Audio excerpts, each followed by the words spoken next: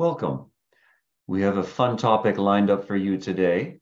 I'm going to be talking about famous philosophers who composed music on the side. And yes, believe it or not, there were philosophers who also wrote music in their spare time. Just to be clear what we're talking about today, I'm not talking about famous musicians who are also philosophers. There's really only one notable example of that, of a great composer who was also a philosophical thinker, and that was Richard Wagner. If you want to know more about him, you have to come to my Ocon talk. But today it's going to be a slightly different, but in a way related topic, which is famous philosophers who composed music. I'm going to go through these chronologically. So we begin in the 18th century, and our first philosopher is Jean-Jacques Rousseau, the Swiss-born French philosophe, contributor to the Encyclopédie, the first French language encyclopedia, famous for such books as Émile and The Social Contract. Rousseau didn't have very much in the way of formal musical training, but apparently in the 18th century, that wasn't much of an obstacle to being able to compose music, apparently. He, I think, played the keyboard and picked up a little bit of musical knowledge here and there. I think at one point he worked for a music publisher doing some transcriptions or other odd jobs. We know that Rousseau contributed to many of the musical articles in the Encyclopédie, and he also wrote a Dictionnaire de musique, one of the first dictionaries of music in the French language. So he was clearly knowledgeable about the subject. Where Rousseau became particularly involved in French musical life was in the early 1750s. In the 1750s, there was this very brief, it was actually in 1753, there was this very brief press war, which historians have called the Querelle des Bouffons, which means something like the War of the Buffoons. What precipitated this was an Italian comic opera troupe came to Paris and performed some very short, very simple Italian comic operas. And this gave rise to a really acrimonious debate about the relative merits of Italian music and French music. And there were all sorts of articles flying back and forth in which Rousseau participated. The interesting thing is that Rousseau took the side of Italian music, and he argued that French music was naturally artificial, that it was unnatural, that Italian music was more natural, more spontaneous, more melodic. And we have to understand that there was actually more to this than just aesthetics. There was more to this than just musical taste. Bear in mind that France in the 18th century was an absolute monarchy, and it was very dangerous to criticize authority, to criticize the establishment, particularly to criticize the person of the king himself. And one way that thinkers and social philosophers got around this was by criticizing particular institutions. So, for example, criticizing the opera, criticizing the French opera was an indirect way of criticizing the institution and sort of indirectly attacking the monarchy and the status quo. And I bring this up to say that when we look at the various debates that frequently arose in 18th century French music, there's much more beneath the surface than Italian music versus French music or melody versus harmony. There were deep political roots to the debates, but they were carried on very covertly. So Rousseau participated in the War of the Buffoons, taking the Italian side. And one of his most interesting contributions from this period was not just the various articles, polemical articles that he wrote during this period, but in 1752, Rousseau actually wrote a little opera for which he wrote both the words and the music. And of course, because he was a Frenchman, he had to write the words in French. He wrote his own text, his own libretto, but he was deliberately trying to write it in what he took to be the style of an Italian comic opera. Very simple melodies, very natural declamation, everything very much simplified without the artificiality, as he saw it, of contemporary French music and contemporary French opera. So this little comic opera by Rousseau is entitled Le Devin du Village, which means the village soothsayer.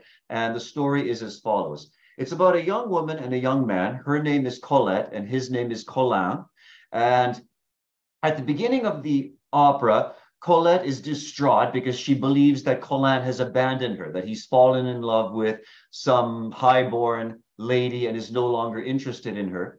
So Colette consults, guess whom? The village soothsayer, who tells her, immortal advice here, if you want to win back Colin's affections, you have to pretend not to be interested in him. And if you do that, you'll drive him crazy and he'll come flocking back to you, which, of course, is exactly what happens. And the opera, predictably enough, ends happily. So a little excerpt that I'd like to play for you now, which comes from near the beginning of the first scene of the opera. This is Colette's aria, where she's expressing her despair at having been abandoned by her sweetheart Colin. And Colette sings here, J'ai perdu tout mon bonheur, j'ai perdu mon serviteur, Colin me délaisse, which roughly translates, I've lost all my happiness, I have lost my sweetheart, Colin has abandoned me. Now, let's listen to a little bit of this aria.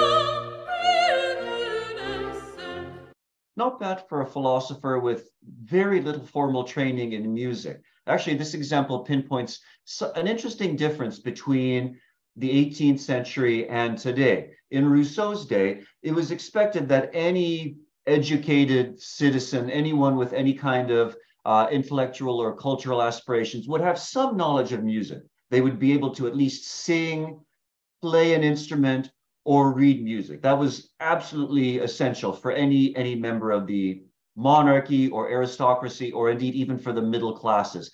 So even somebody who hadn't studied composition, hadn't studied music formally, would at least be able to read music and write music a little bit. By the way, there's an interesting little postscript to the story of Rousseau's opera, Le Devin du Village. So about a decade and a half later, so in 1769, the 13-year-old Wolfgang Amadeus Mozart composed his first German comic opera entitled Bastien und Bastienne, which actually tells the exact same story as Rousseau's opera, but it's a kind of, you could say it's a bit of a parody or a takeoff on Rousseau's earlier opera. And the interesting thing about Mozart's opera, Bastien and Bastienne, is that it premiered in Vienna in 1769 in the garden of Dr. Anton Mesmer, the famous hypnotist, the famous inventor of mesmerism. So that's, move on now to the 19th century and to Friedrich Nietzsche, born in 1844, died in 1900. Now, when musicians talk about Nietzsche, the obvious connection here is his decade-long relationship, his decade-long friendship with Richard Wagner. Nietzsche was about 31 years younger than Wagner. When they first met, which was in 1868, Nietzsche was a 24-year-old professor of philology in Basel, Switzerland. Wagner by then was a world-famous composer who was hobnobbing with heads of state. King Ludwig of Bavaria was his official patron. So he was very much at the top of his career. And of course, what first brought Nietzsche and Wagner together was their common enthusiasm for Schopenhauer, whom Wagner had discovered in 1854. And by then, Nietzsche was reading widely in philosophy, including Schopenhauer. And at that time, he was very enthusiastic about that philosophy. So we know that Nietzsche spent many, many hours, probably hundreds of hours, as a guest of the Wagner family, first in Switzerland and later on at Bayreuth in Bavaria. And in fact, Nietzsche was present at the celebrated occasion where Wagner wrote and premiered the Siegfried Idyll, a little piece for chamber orchestra that he performed for his wife on the occasion of the birth of their son. So there was a lot of intimacy between Wagner and Nietzsche. And during the course of the 1870s, that relationship began to sour, so that by 1876, which was the year of the world premiere of The Ring of the Nibelung, Wagner's magisterial four-part tetralogy, Nietzsche was already by then very, very sour towards his erstwhile mentor and hero. And there's probably a number of reasons for this. There's certainly a lot of speculation about this. Certainly, the cooling of the relationship, or the cooling of Nietzsche's ardor for Wagner as a person, as a friend, closely coincided with his gradually turning away from the philosophy of Schopenhauer. And Nietzsche gradually began to reject a lot of the altruistic and pessimistic elements of Schopenhauer's philosophy, in preference to his own ideas about the will to power, his own ideas about the ego. And there's actually also, there's another theory, though, about why Nietzsche eventually broke with Wagner, and why, after Wagner's death in 1883, Wagner began to quite publicly abuse the composer in his writings, like The Case for Wagner and Nietzsche contra Wagner, etc. I'll very briefly mention this story just because it's so amusing. Sometime in the early 1870s, so when Nietzsche and Wagner were still friends, Nietzsche consulted a physician in Switzerland, I believe, over his eyesight. He was beginning to lose his vision. And I don't know the details, but apparently this physician, in an egregious breach of confidentiality, somehow got in touch with Wagner. He must have known that Wagner was a friend and a kind of a father figure to Nietzsche, reached out to Wagner and told him the situation. And Wagner concluded for this, aha, Nietzsche has to get married. Do you see the connection here? So this is going to sound like a joke, but in the 19th century, most people believed that the loss of eyesight was caused by an excess of onanism. So Wagner, hearing that Nietzsche was having problems with his eyesight, concluded that Nietzsche needs to get married. And somehow Nietzsche found out about this. He probably must have visited the Wagners, and some of the other people in the town must have been snickering behind his back. And needless to say, that would have led to a feeling of betrayal. Now here, even though Wagner clearly behaved inappropriately by even corresponding with this physician on this subject, he was probably motivated by a genuine paternal concern for a young man who was, at any rate, three decades younger than he was. But no doubt this breach of faith contributed to the gradual souring of their relationship. Many people may be surprised to know that Nietzsche's interest in music goes beyond his early infatuation with Wagner, but quite early in life, and even in his later years, he composed some songs, some piano music. So we're going to listen now to a little excerpt of a piece by Nietzsche for chorus and orchestra entitled Hymn to Life. This is a piece composed sometime in the 1880s, so around the time of Wagner's death, or maybe a little bit after that. And it's actually not a bad piece. Clearly, Nietzsche had studied the work of the master. He'd learned a little something from his mentor. So clearly, he knows how to write for a chorus, and he knows how to write for an orchestra. This is Friedrich Nietzsche's Hymn to Life of 1883.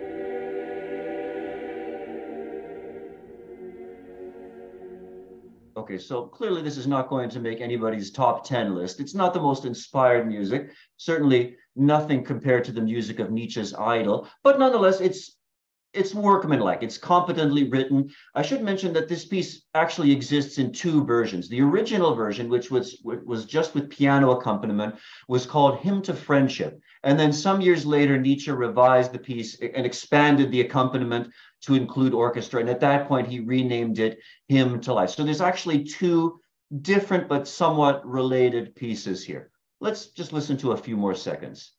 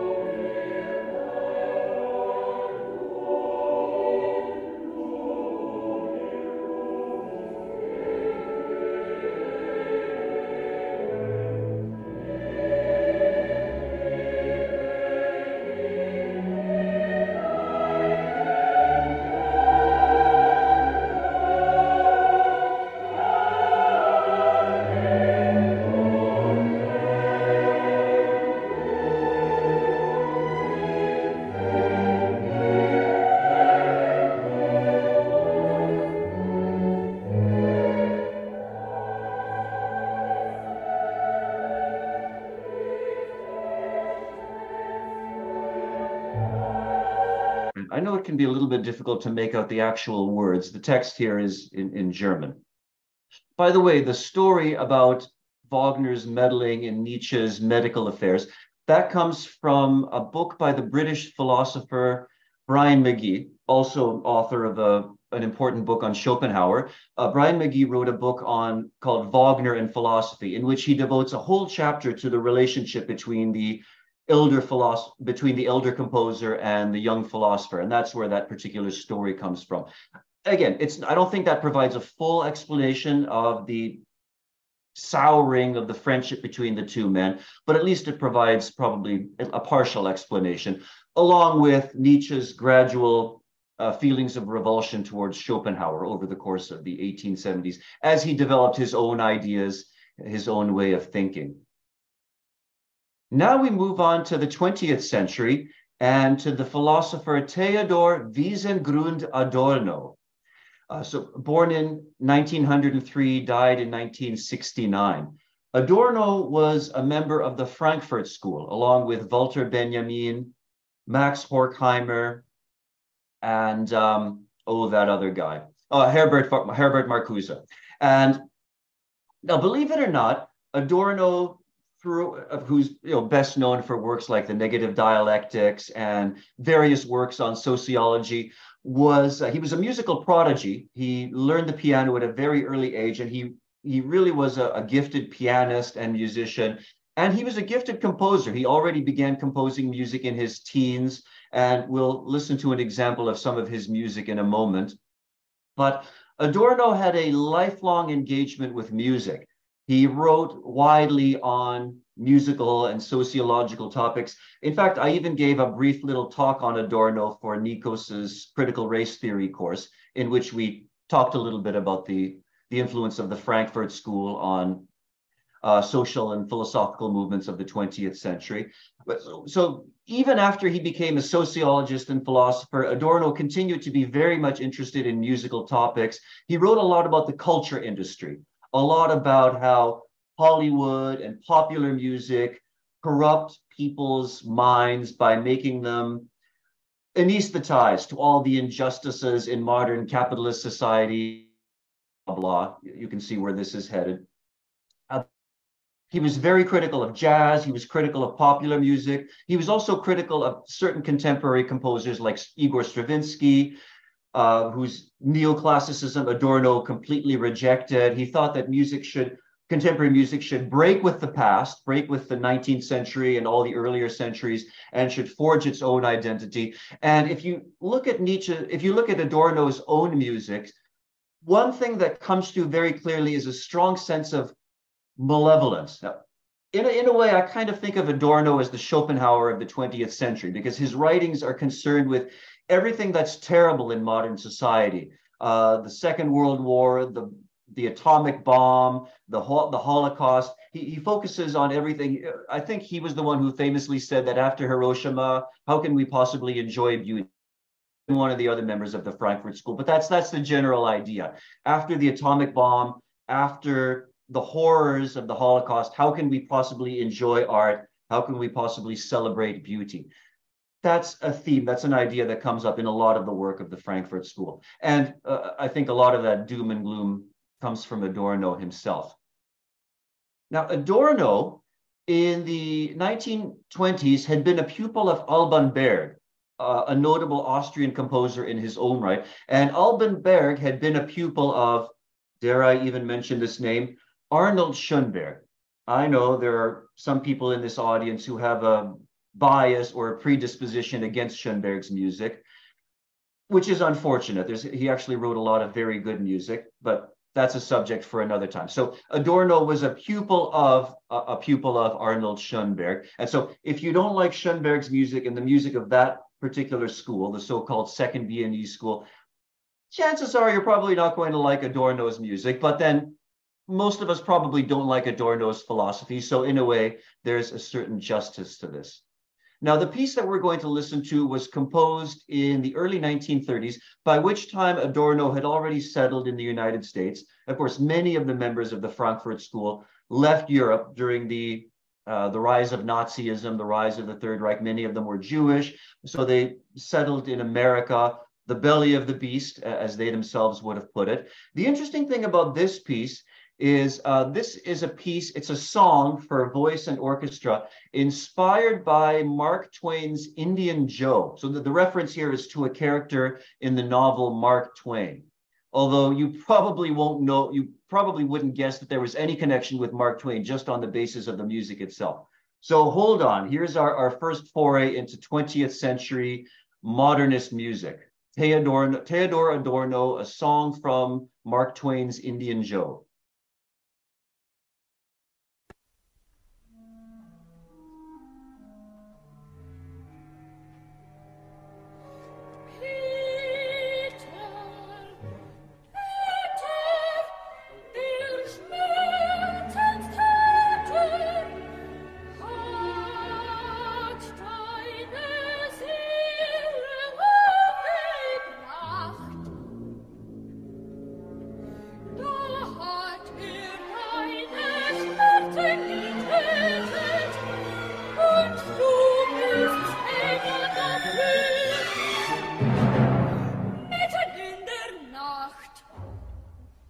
Well, if somebody were to ask me, what does negative dialectics sound like in music? There you go. Actually, I have to say in Adorno's defense, if you accept the aesthetics of the Second Viennese School and of early 20th century music, he was actually a competent composer. He was actually an accomplished composer. I mean, otherwise, a celebrated figure like Alban Berg would not have agreed to accept him as a pupil. But of course, to many of us, this music is virtually unintelligible. And I don't know what Mark Twain himself would have made of it. I'm sure he would have thought of something witty to say. Before we go on to our fourth and final composer, let me just briefly check in with our producer, Daniel. Do we have any super chats at this point? Yes, we have a couple of super chats. So first, thank you, Jonathan. He sent a super sticker. Also, thank you, Maria-Leen. Thank you, Christopher. And thank you, Maria-Leen. Again, she says, sounds like religious music. Presumably referring to the Nietzsche example there. I'm guessing, which that's something that actually struck me when I listened to the earlier example, the Nietzsche example, which was the hymn to life. I thought this sounds for a philosopher who was an atheist, the first really famous, really openly atheistic philosopher, right? God is dead, etc. This music sounds awfully like. Well, I wouldn't necessarily say it sounds like Bach, but it certainly sounds like Brahms's German Requiem or Beethoven's Missa Solemnis. It definitely has that sort of quality to it. And I find that interesting. Of course, there were other earlier philosophers who were probably atheist. I'm thinking specifically of people like Ludwig Feuerbach and Arthur Schopenhauer himself, but they didn't, even though they critiqued religion and Christianity more specifically, they never explicitly came out as atheists. To the best of my knowledge, Nietzsche was the first to do that. And of course, he proved to be hugely influential precisely for that reason. But very strange that a philosopher like Nietzsche would write a piece which on the surface sounds so churchy. Of course, nobody would make that claim about the Adorno piece we just listened to. Now, speaking of religious philosophers, now we come to my fourth and final philosopher, Roger Scruton, born in 1944, died in 2020, so quite recently. Roger Scruton was a conservative British philosopher and writer on aesthetics.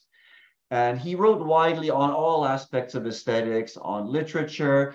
He wrote a lot on education, the role of the arts in education. He wrote no less than 3 books on Wagner, who I guess was one of his favorite composers. Of course, philosophers tend to be obsessed with Wagner. That's not at all surprising. So he wrote a book on Tristan and Isolde. He wrote a book on the Ring of the Nibelung, and then his third book on Wagner, on Parsifal, was published posthumously just within the past couple of years. Now, Scruton was, I would say, one of the better contemporary philosophers. He was, even though we may disagree with him on many, many things, he was certainly one of the few philosophers in recent decades who has come out as a critic of the woke, of a lot of the nonsense of political correctness and censorship. So he had a lot of good ideas. And then some of his ideas were not so good, as you would expect from someone who identified as a conservative.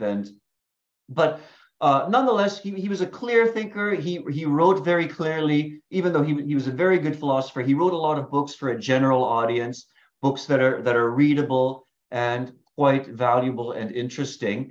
And Scruton composed 2 operas. One of his operas is entitled The Minister, and the other one is entitled Violet, which is apparently a story of a classical harpsichord player, a woman who was a famous harpsichord player from the 19th century. But the piece by Sir Roger Scruton that we're going to listen to is a setting of a poem by Federico Garcia Lorca, a Spanish poet who was very, very popular with 20th century composers. Many, many composers have set his poetry. So here is now a song by Sir Roger Scruton to a poem by Federico Garcia Lorca. And I think you'll find this much, much more enjoyable than the Adorno example we listened to a minute ago.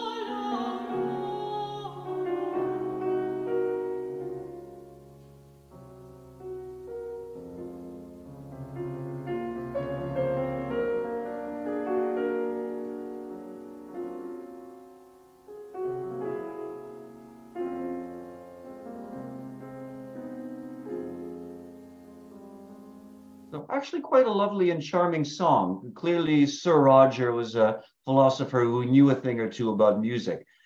In a sense, continuing the tradition from Jean-Jacques Rousseau up to the present.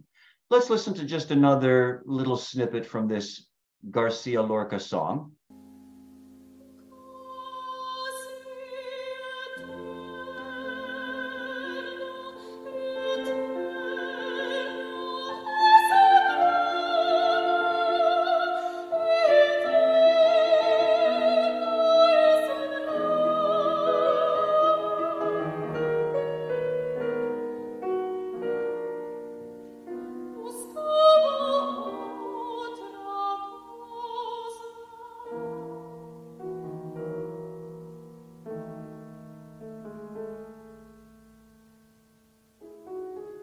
I wasn't able to find any clips from Roger Scruton's two operas, The Minister and Violet, but I did read and find out that apparently he wrote the words and the music for those operas, which of course puts Sir Roger squarely in the tradition of his mentor, Richard Wagner, who wrote the texts for all of his own operas as well.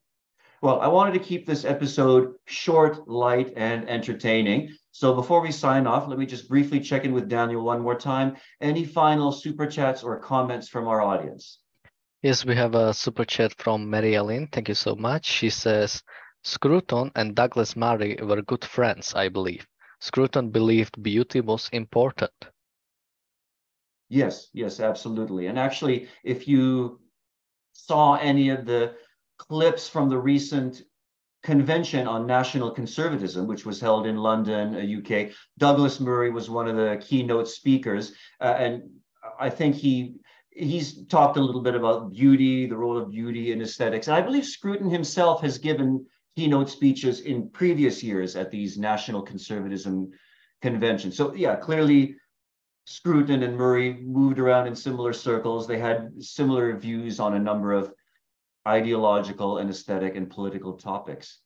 Well, thank you all very much for joining me today. Oh, by the way, Daniel, are there any announcements for upcoming episodes? Yes, in 30 minutes, there's going to be the Fountainhead Book Club that's available for Ayn Rand Center UK members. And the session will also be live streamed to YouTube members. The link to the YouTube video is in the chat. Okay, thank you, Daniel. And I believe tomorrow is going to be a solo Nikos episode. So that's certainly something I'm looking forward to. I always love any topics that he discusses. So thank you again very much for joining me. I wish you all the best of premises and happy listening. See you next time.